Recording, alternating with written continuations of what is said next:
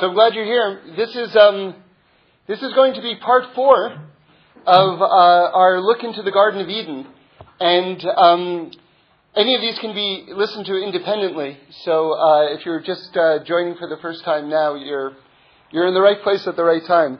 But if you want to hear the others, the part 1 is it's called the DNA of Seduction, the Snake and Eve.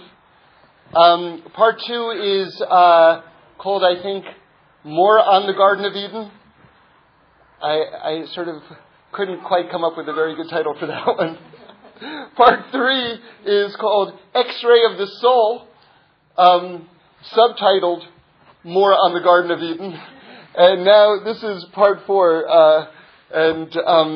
Basically what I want to talk about today is to get into this notion a little bit more of what preceded the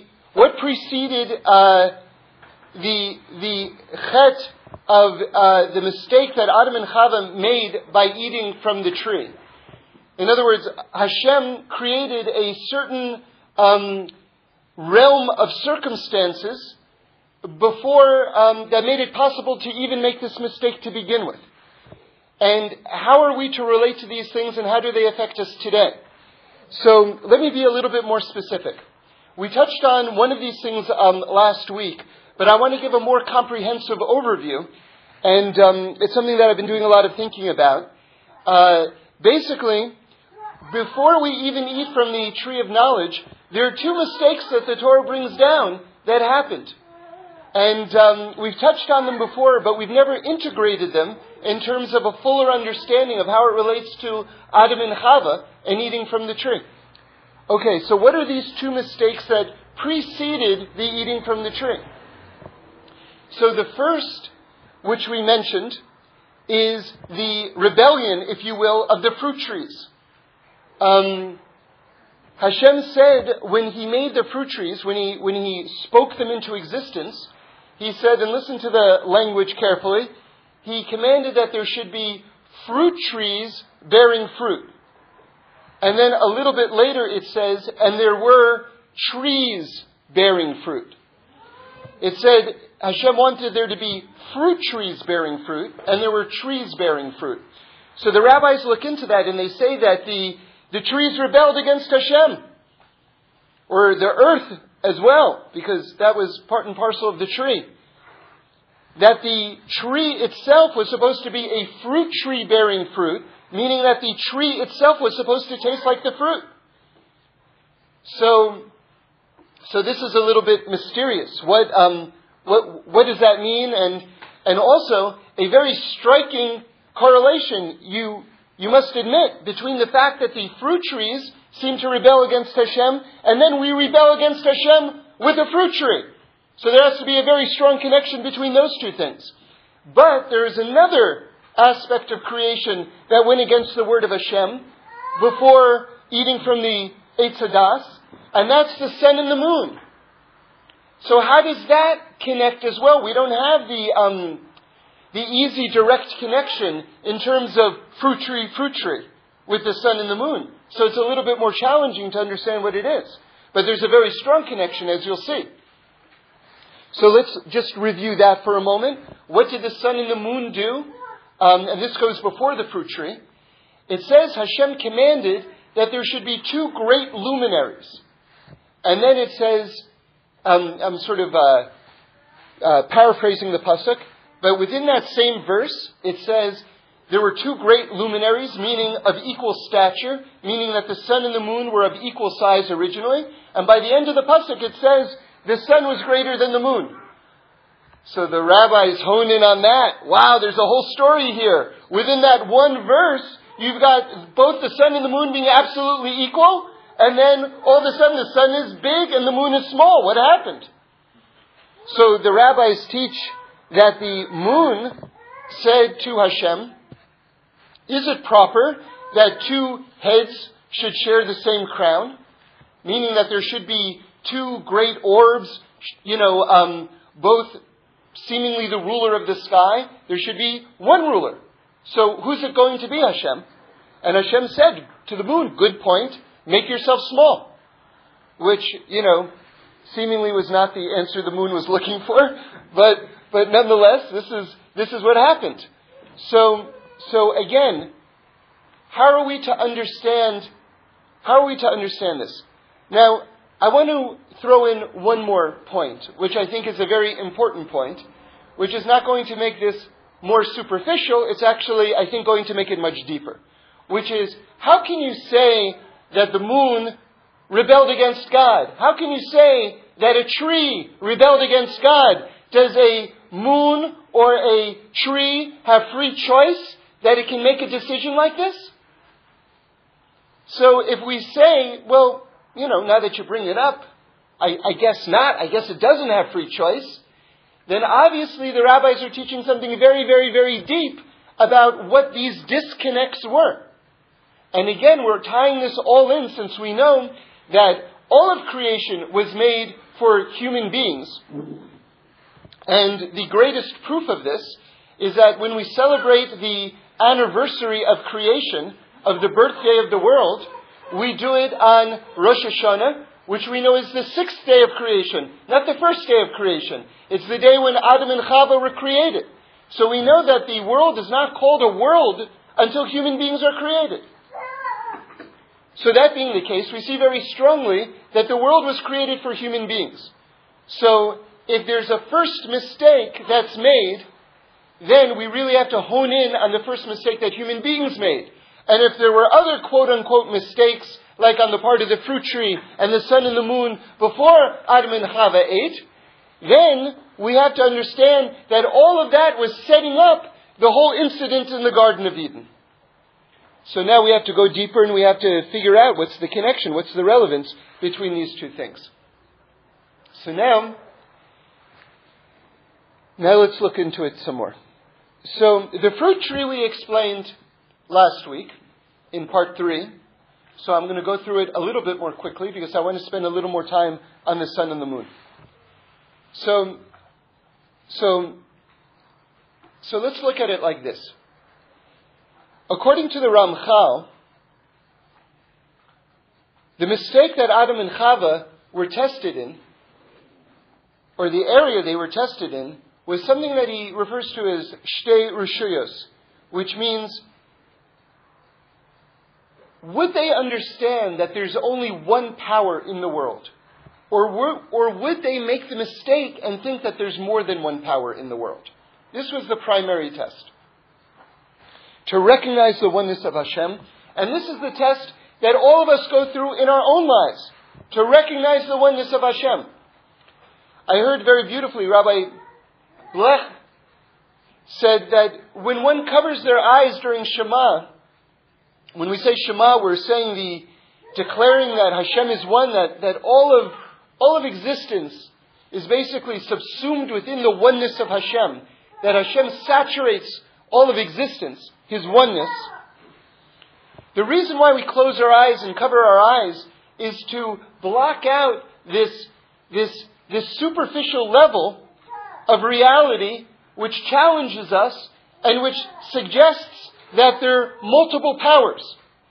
And by closing our eyes to this superficial veil, we're able to tap in on a much deeper level to the oneness that exists and fills all things.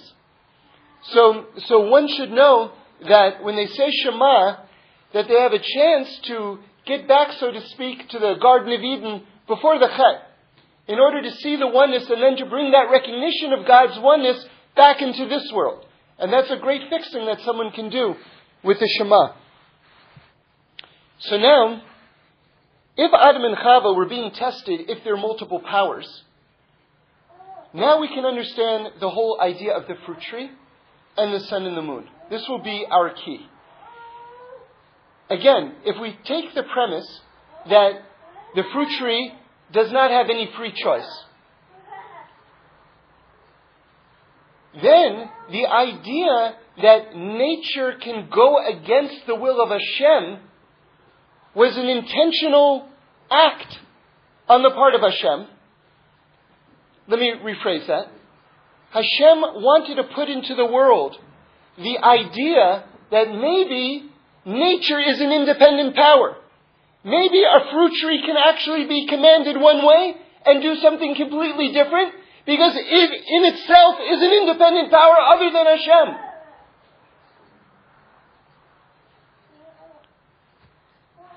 Hashem wanted to create that illusion that there were other powers than Him, that nature itself was another power in addition to God. This is what it means that the fruit tree rebelled against God. Not that it had free choice. But Hashem wanted to create this illusion that nature could be a separate power. Maybe it is. Maybe it is. Okay. Well, it isn't, but I mean, this is this is what we were supposed to ask ourselves, right? Okay, good. So now we can get to the sun and the moon. And by the way, just to follow that back to Adam and Chava, so Adam and Chava now think that there's multiple powers, and the snake says, listen, you can be a power too. So why not? As long as Hashem is giving out seats on the board of directors, right? Why not? I'll take one too. Okay. So now, let's get into the sun and the moon, and you'll see how this connects. So believe it or not, the Gemara says something, every once in a while, the Gemara uses a phrase or the rabbis use a phrase which says that if the Gemara didn't say it itself, we could never say this in a million years. Right? Because it's almost on the level of a heresy, really, to say it. But if the Gemara says it, then we can say it. But the rabbis, when they come across teachings like this, they're almost frightened to say them over. So with that in mind, listen to this teaching. It's an incredible teaching. I mean, if you understand it, there's nothing scary about it, but it's just so amazing. Okay. In the Musaf of Rosh Chodesh that we said today, we say something very, very, very interesting. We say that we have to bring a sin offering, a korban chatas. So the rabbis ask, wait a second, it's a new month. I didn't have time to do anything wrong yet. What am I bringing a sin offering for? Right? You hear the question? Who's it for? So they go through different possibilities, who's it's for. And then the Gemara says the following. You ready? The Gemara says, Hashem says, bring a sin offering for me. And so the rabbis ask, what did Hashem do that He Himself is bringing a korban chatas? Hashem sinned? What did He do that He feels as though He has to atone for something? Right? It's quite amazing, right? So they answer something equally surprising, but they're talking in a very deep encoded language here. They say, yes, He did do something. You know what it is? He lessened the light of the moon. He lessened the light of the moon. And they end the discussion there. And it's sort of like, okay, well, what does that mean? So I heard this from Reb Shlomo and also from Rabbi Victor Miller, the same explanation from both of these sources, that's a beautiful thing in itself. But it's to be understood as follows. It's very, very deep. What does it mean that Hashem lessened the light of the moon? That means that Hashem lessened the revealed aspect of His presence in this world. Now, on the one hand, that was necessary in order for us to have free choice. Because what separates us from angels, and sometimes we hear in different talks and things like that, sometimes angels are referred to almost in a way that slights their greatness as robots, because they don't have the power to exercise free choice and choose to do the right thing like human beings do, because they've got such a great revelation of the oneness and of the presence of Hashem, they can't not do Hashem's will. Whereas we live in an environment that's so concealed. Our greatness is that we can exercise free choice in such a way where we can see through all of the veils and all the illusions of nature and choose to serve Hashem. That's awesome. That's awesome. That's absolutely awesome. But what's the other side of it? With the lessening of that light, comes the ability to choose the wrong thing and to make a mistake. And so Hashem says, now this is incredible. Hashem says, you know what? Because I lessen the light of the moon, meaning to say, because I created an environment wherein which you could make a mistake, I'm a little bit a partner in your mistake. So therefore, I need an atonement as well. What a God, right?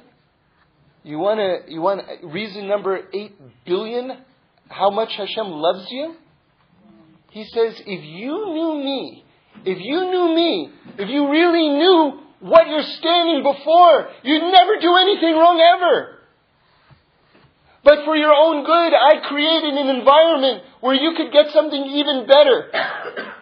But it's going to be stumbling around in the dark a little bit. And you're going to make mistakes. That's just going to be part of the process. But I'm there with you. And when you're atoning, I'm also atoning. You know something? I'll tell you something. We've got after Tisha B'Av, every year after Tisha B'Av, the first Shabbos is called Shabbos Nachamu.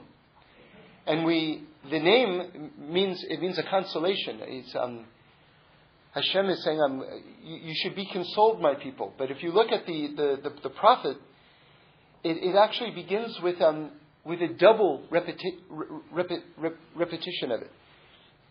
It says, Nachamu, Nachamu, Ami. Consoled, be consoled. So whenever you see in Torah the doubling of a language, that means that Hashem is really emphasizing that point. He really, even more so. Whatever you thought, even more so. Okay? So again, on the simplest level, you say, okay, Hashem understands the destruction of Tisha B'Av and all the suffering through human history, and He's saying, I'm with you, okay? Okay, good, that's for sure true. I heard an explanation from one of the Hasidic Rebbes, and I'm not sure who, I'm sorry, but the thought itself is this. Hashem says,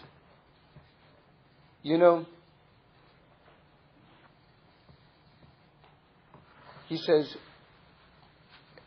you should be consoled, meaning, this thing that you went through, it's really difficult, and I understand, but it's really for your best.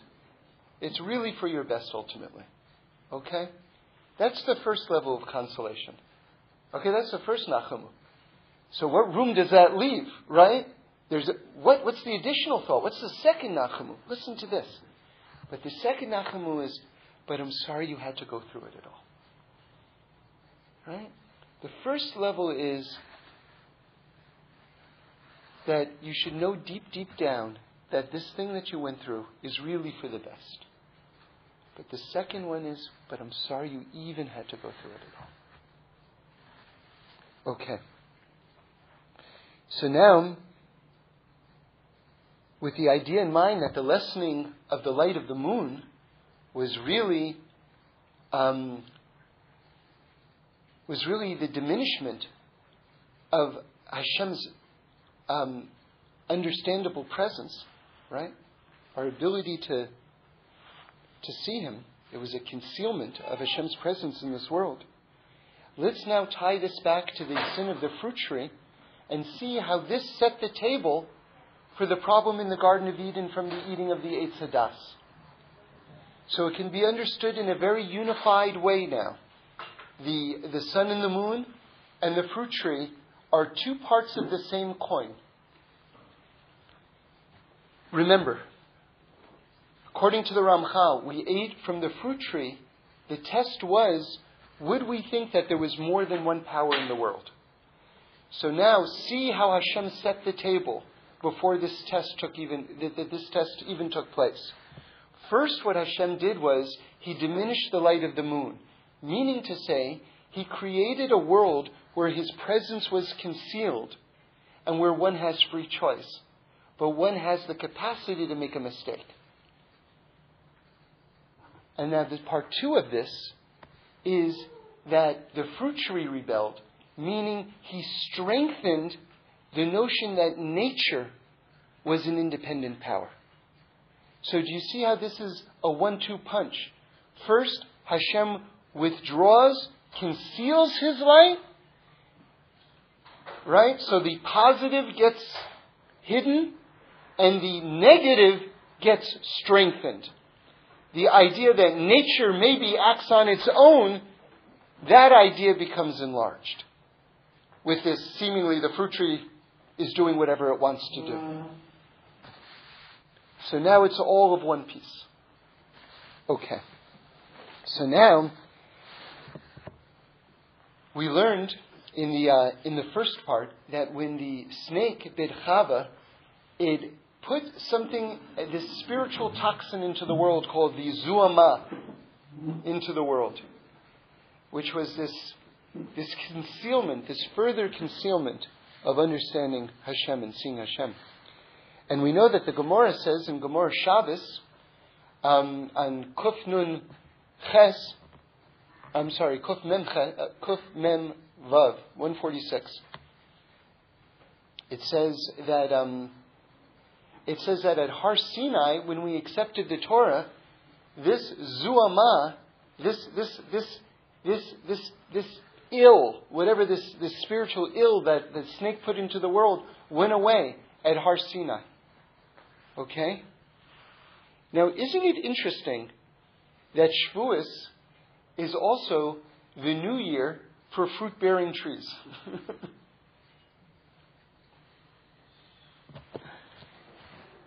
In other words, what happens on a new year? There's a judgment where the next year is being decided. We know on Rosh Hashanah, our next year is being decided in a lot of different ways on that day, right? It's also true for these fruit trees. But isn't it interesting that this day, which is Shavuos, which is the fixing of the eating from the tree, is also the judgment on fruit trees? Now listen to this. There's a very old holy minhag. Rabbi Wolfson explains it. He says something amazing. Do you know that there's a tradition to bring non-fruit bearing trees into shul on Shavuos? In other words, you put these trees that don't give off fruit. And Rabbi Wolfson explains, do you know why you do that? Because when Mashiach comes, there's going to be a grand tikkun, a grand fixing of all of nature, and even trees that don't bear fruit are going to give off fruit. And so these trees are testifying what's going to happen when the world gets fixed, which is synonymous with the giving of the Torah. So we can extend this idea that Rabbi Wolfson brings down and connect us to this discussion a little bit more. That just like the fruit-bearing trees are going to be fixed, so this problem that we had eating from the fruit-bearing tree is also going to get fixed. Yes. Yeah, all of nature will be rectified. That's right.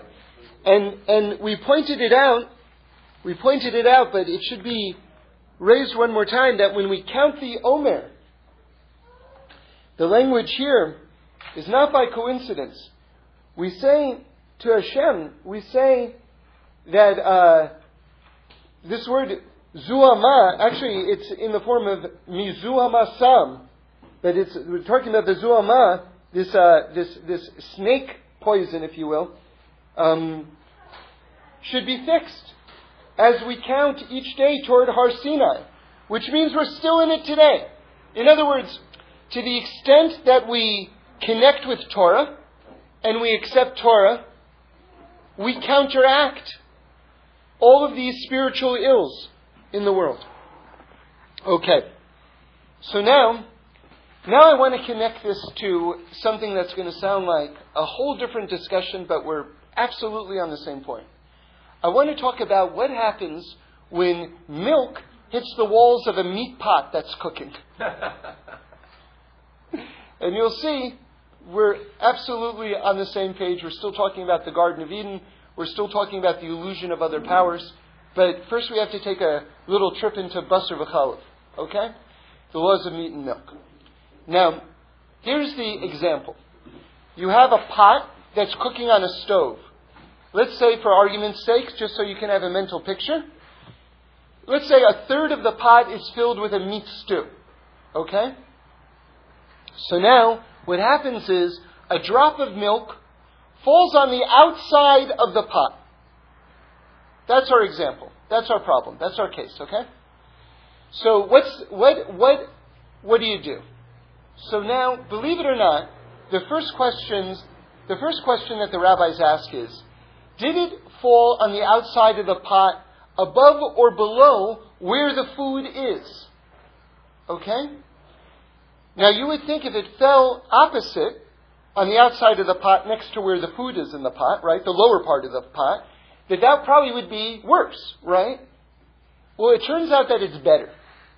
The reason is because the milk is going to do one of two things according to the Taz. It's either going to stay on the outside of the pot and there's no problem even to begin with. Or, what's going to happen is the milk, or the language of the Shulchan Aruch is the blios of the milk, meaning the taste of the milk, is going to go into the wall of the pot, and the meat that's cooking is also going to go into the wall of the pot, and inside the wall of the pot there's going to be a combination and a cooking of the taste of meat and milk. And then that's going to go into the food. So you say, well, I thought you said that was the good example. It is the good example. The reason is because we have this concept called batal b'shishim, which means that an impurity is counteracted. If you have 60 times that impurity, then the situation is still good. So what's going to happen is it's like instead of imagine a jewel thief instead of breaking into a jewelry store, he by accident breaks into a police station. So he's going to get arrested right away. So it is with the drop of milk. It's going to bore its way in to where the meat is, but there's instantly going to be 60 times the meat of the milk, and so it's going to be no problem. Okay, interesting. But now, this is really just setting up part two.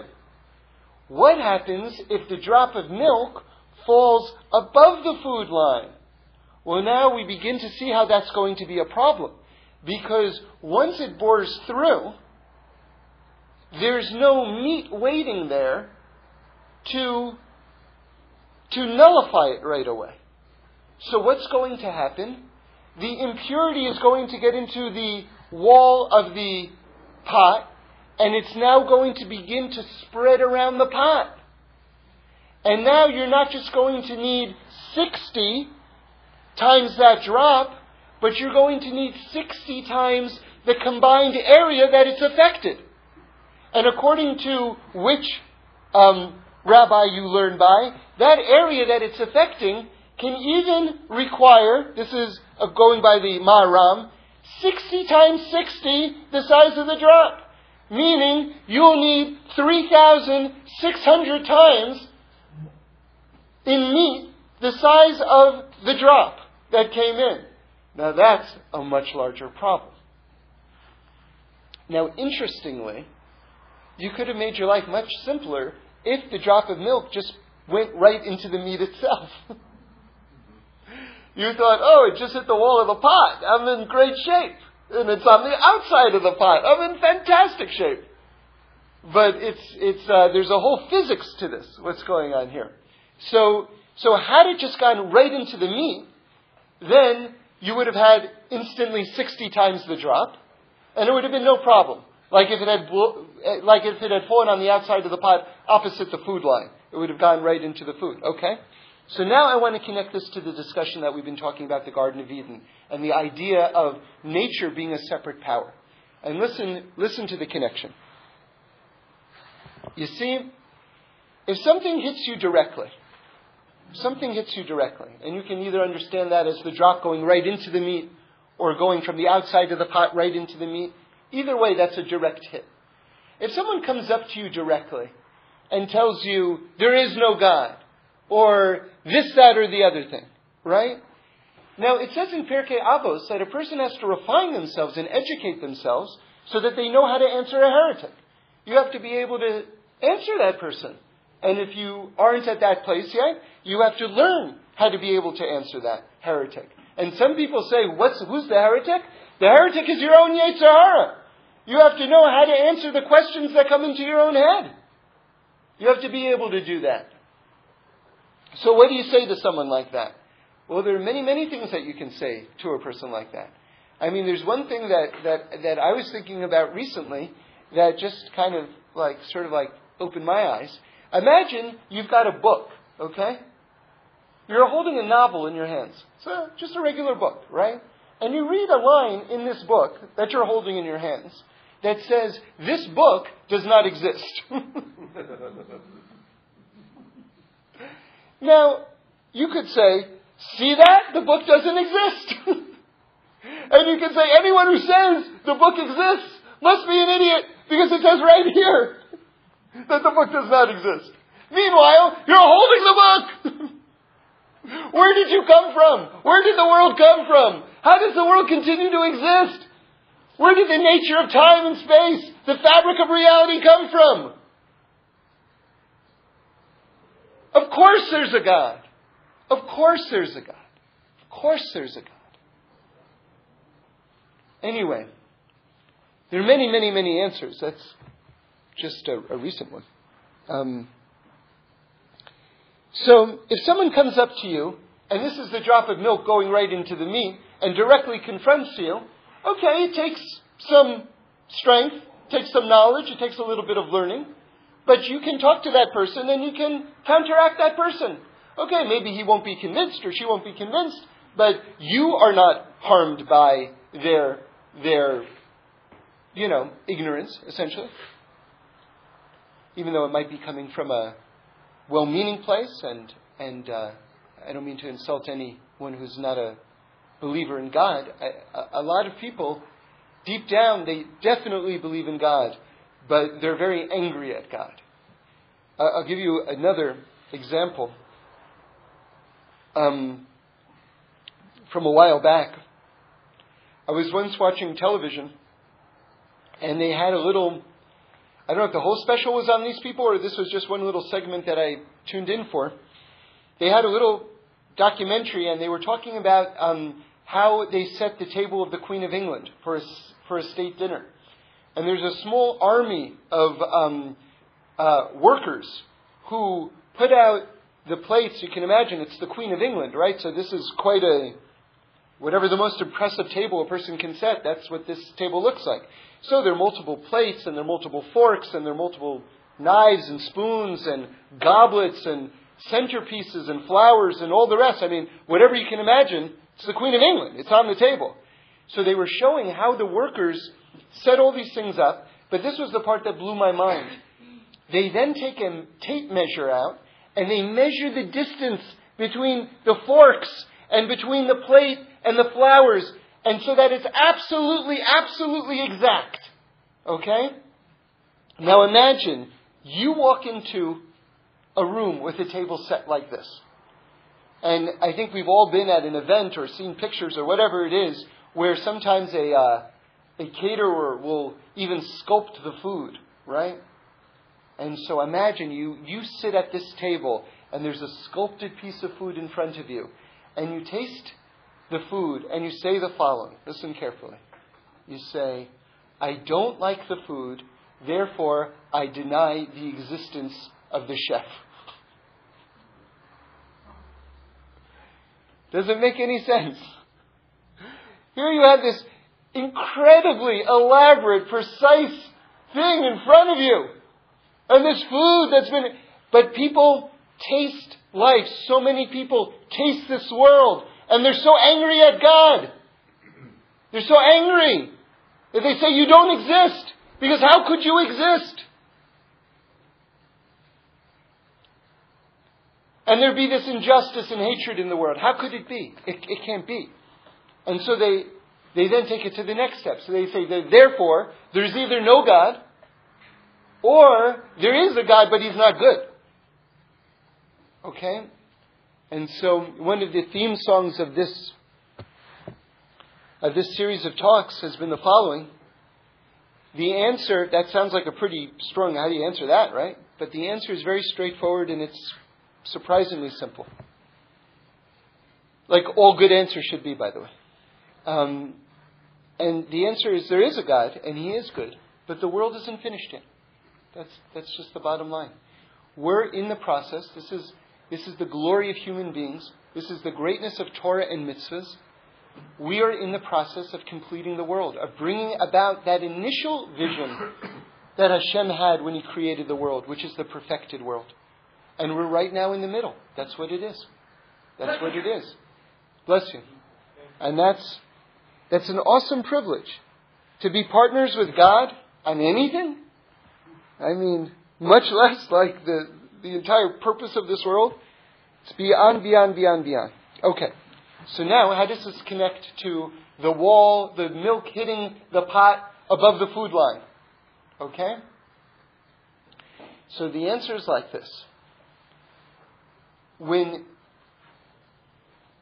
the drop of milk hits above the food line, the impurity, because it's milk and meat, there's nothing impure about milk if it's kosher milk, but together it would be called an impurity in this context. The impurity spreads around, and now you don't just need 60 against the drop, you need a great amount to counteract it. So what are the walls of the pot above the food line? So I want to say this is the environment that we're in.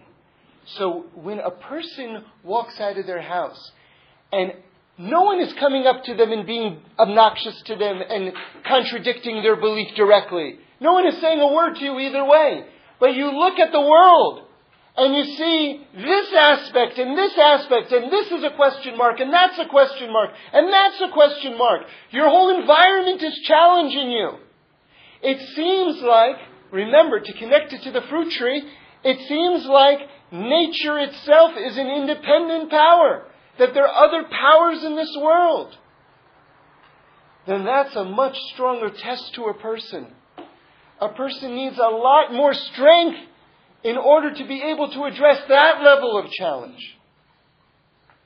It can be done. It's done with learning. It's done with davening. It's done with dveikaskeit, connecting yourself directly to Hashem. It can completely be done. But here is an example. If we kid ourselves what the magnitude of the test that Adam HaRishon got and Chava got, I mean, the world itself was challenging them in such a awesomely difficult way. It was not just,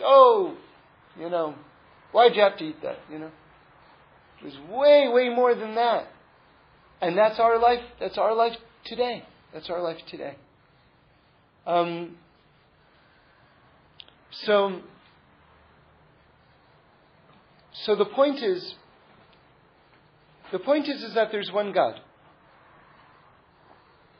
And,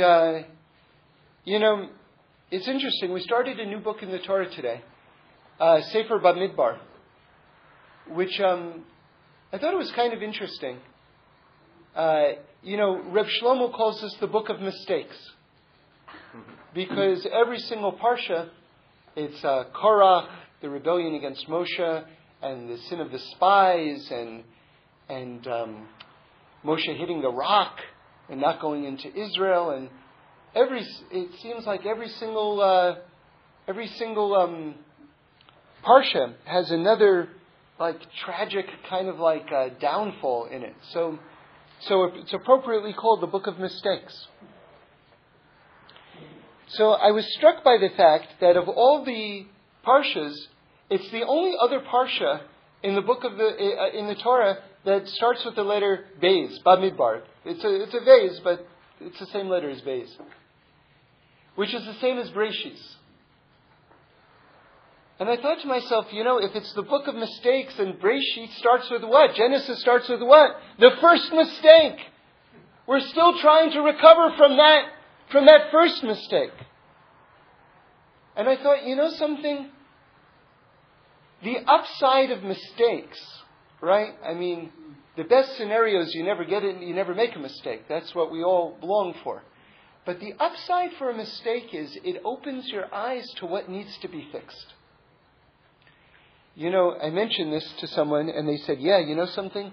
Sometimes imagine like a pot that you can't see inside of it. But sometimes when the pot breaks, now you can see inside.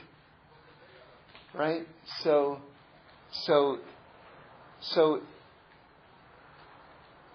this whole experience with the Eitz Hadas, with the eating of the fruit, it's a mistake, and we make mistakes in our lives, I was thinking a while back, when it comes time for Pesach, we have to clean up all the bread in our house, all the crumbs. And everybody knows that the crumb stands for Yetzer Hara and an inflated kind of delusional sense of self and all sorts of things like that. And so you clean them all up and you burn them and you get them out of your house and it's a big fixing. Okay, good. But then I was thinking, you know what?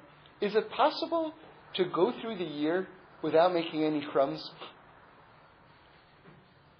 It's impossible, right?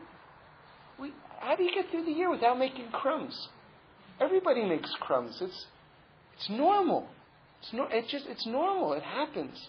So maybe we can just think about that for a moment, to just dwell on our own humanity and to appreciate our own humanity. And to appreciate also the fact that Hashem is there with us 1,000%. And that He knows the world that He created. He knows, and He knows us as well. And there can't be any more comfort than that. And to understand something which is maybe even more fundamental, and we'll close with this thought, is that, we've hit on it other times, but it has to be emphasized. Whenever you use an English word, you're putting an alien philosophy or an alien theology on top of the Torah. Because it's a translation. It's not the word itself. We use the word punishment a lot. And that word does exist in Hebrew, by the way. But the deeper rabbis use a different word. They use the word tikkun. They use the word fixing. That any difficulty that we're experiencing in our life is not Hashem going, payback time! Yes! You thought you could do that? Well, think again. That's not God. That's not our God. That's not real. That's how we experience it, because it is painful. And it feels alarmingly close to a punishment. I mean, it's a very almost like a hair's breadth worth of difference between the two. But that hair's breadth worth of difference is all the difference in the world. It's a tikkun. It's a fixing. Anything that we're going through, anything that's painful, it's a fixing. It's a fixing. And so the difference is, like Reb Shlomo says, what's the difference if a child, he said this on Yom Kippur, what's the difference if a child comes to its mother and, or if it's covered in dirt, or if a child is covered in dirt and it comes to, say, the housekeeper, right? The cleaning lady, whatever it is. So he said, the cleaning lady will be like, what? You're all dirty. Get off your clothes. I got to clean them all up. And whereas a mother will take a washcloth and just, oh, look, you got yourself all dirty, and sponges you off.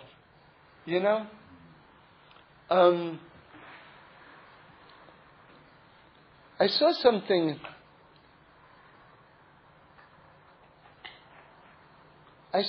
last night, and I want to stop with this. I just thought it was fantastic. There's something called, we've never discussed it before, it's called Perek Shira. I don't know if you're familiar with it.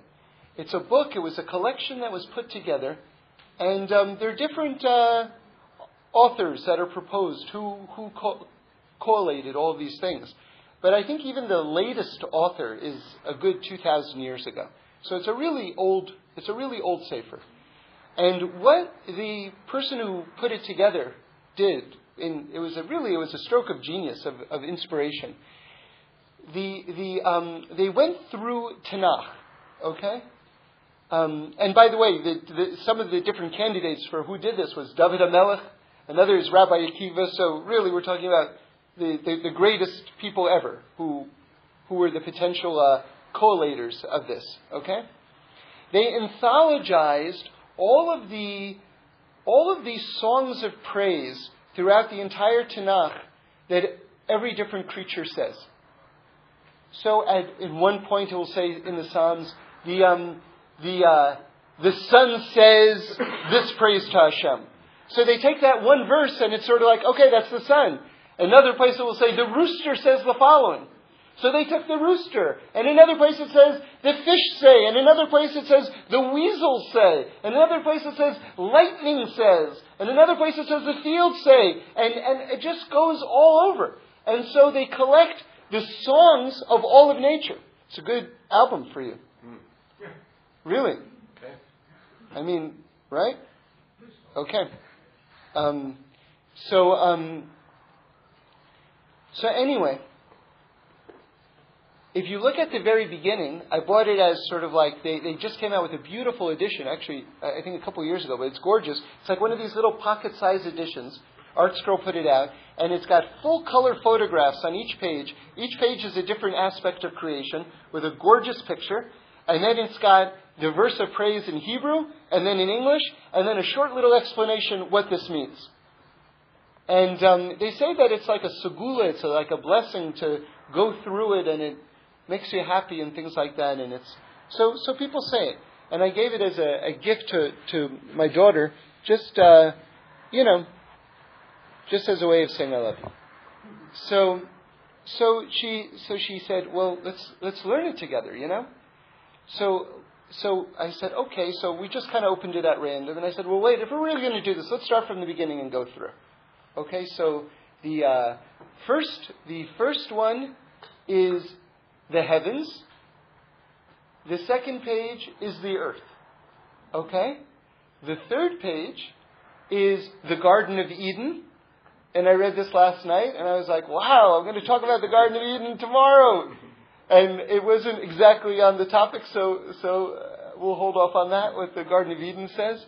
Basically, it's unifying spiritual and physical pleasure. Okay? Bringing the body and soul together. Okay? That makes sense. And then, you ready for this? After the Garden of Eden, you know what the next thing was? That they have the song of this place, praising God? Gehenna. Loosely translated as hell. What is the song of praise to God that Gehenna says?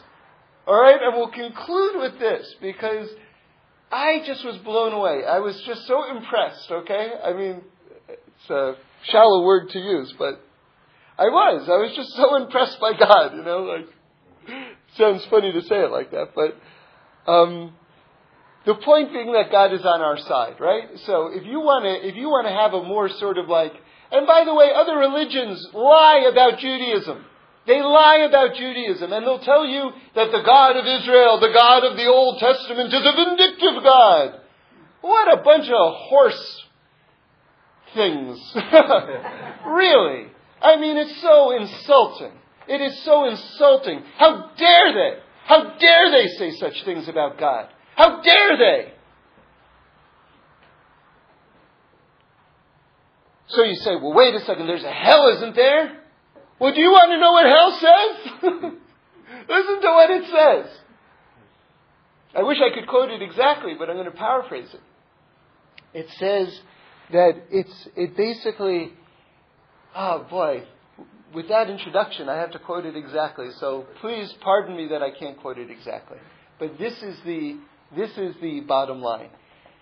Gehenna says that it's thanking Hashem so much to be able to do something for those who yearn. Okay? So what is the translation of that? What is the meaning of that? Okay, so we have to do a little cosmic geography right now to understand what Gehenna is exactly.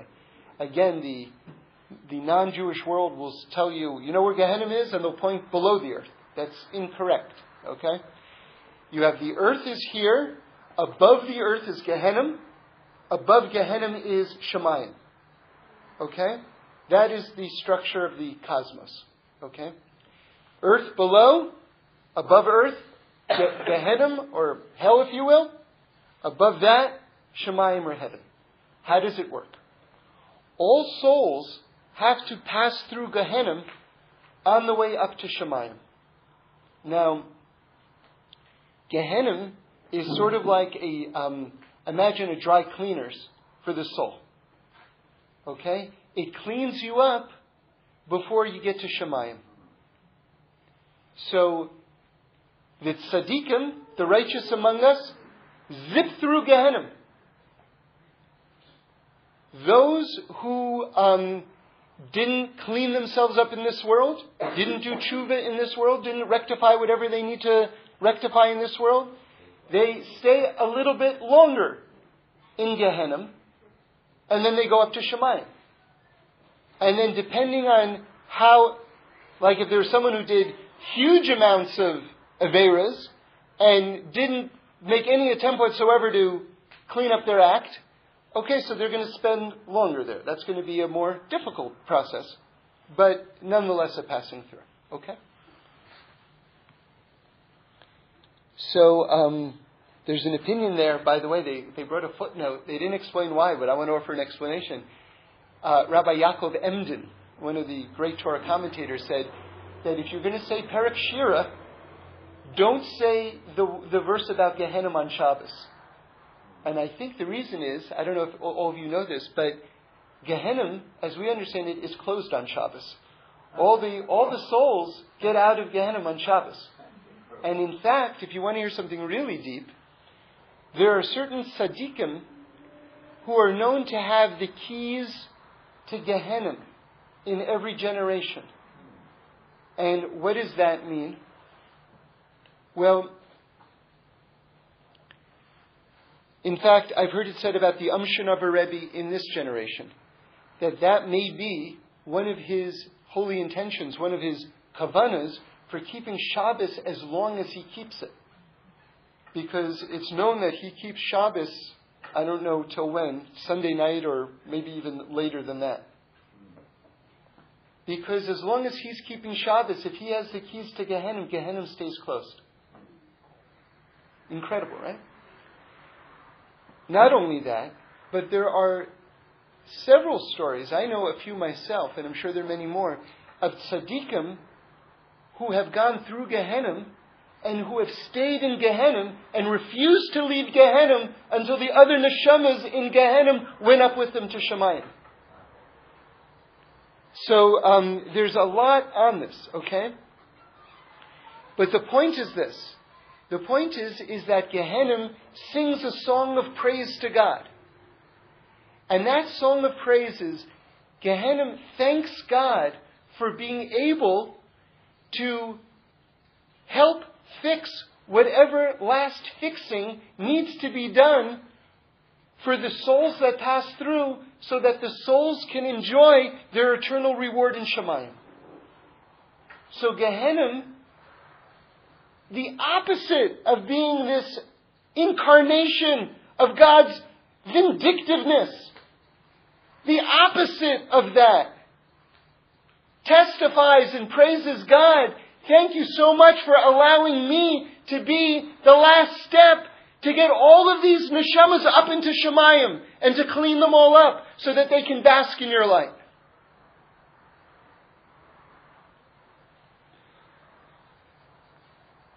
So, let me finish with this last thought. I saw something so good from the Rizhiner Rebbe, and this will be our battle cry into the week, back into the world. He said the following, something so good. He said, A person has to be like a clock in a house that's on fire. If the clock itself is not on fire, it continues to tick and do its job. And that's how we have to be. Unless we ourselves have been incapacitated, if it's short of that, even if the house itself is on fire, you just got to be like a clock, bless you. And you just got to do your thing and keep on doing it, bless you. So Hashem should bless us with the strength to continue to tick, and we should be able to look at that holy clock, right, and see that Mashiach has come. David, how do we know that